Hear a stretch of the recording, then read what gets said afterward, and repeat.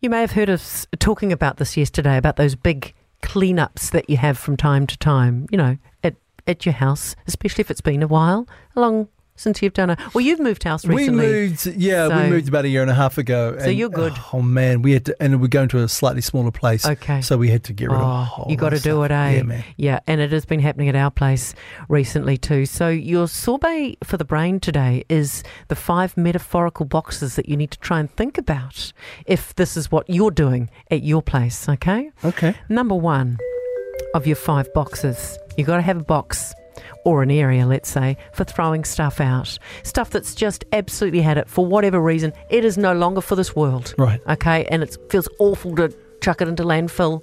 But when there's literally no other thing that you can do with it.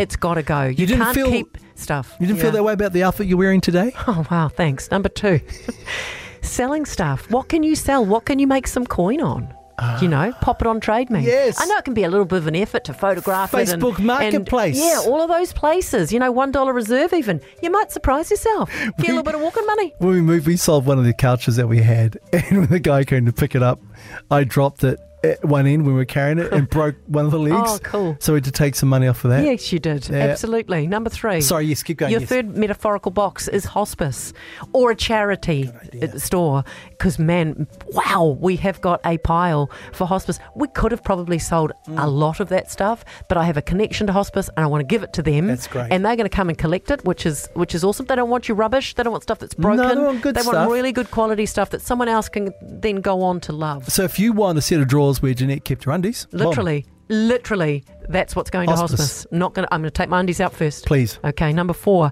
return it if it's not yours. If you find something that is not yours, give it back, even if it's been years and you feel bad about it or whatever. Like when you took Braden's Friends DVDs, and you didn't return them for about 4.5 years. That kind of situation, if you find something that you've borrowed, it might be a book, it could be anything. Wow. Return it. What a nice surprise for that person. You forget to take something back after 4.5 years and people never let you forget about it. No, we don't. And finally, keep it if you love it. Simple as that. If you love it, pop it in a safe spot, maybe even bring it out and display it if it's been tucked away for a while, or for whatever reason, if it speaks to you and speaks to your heart, keep it. This is all really good advice. I'm really surprised.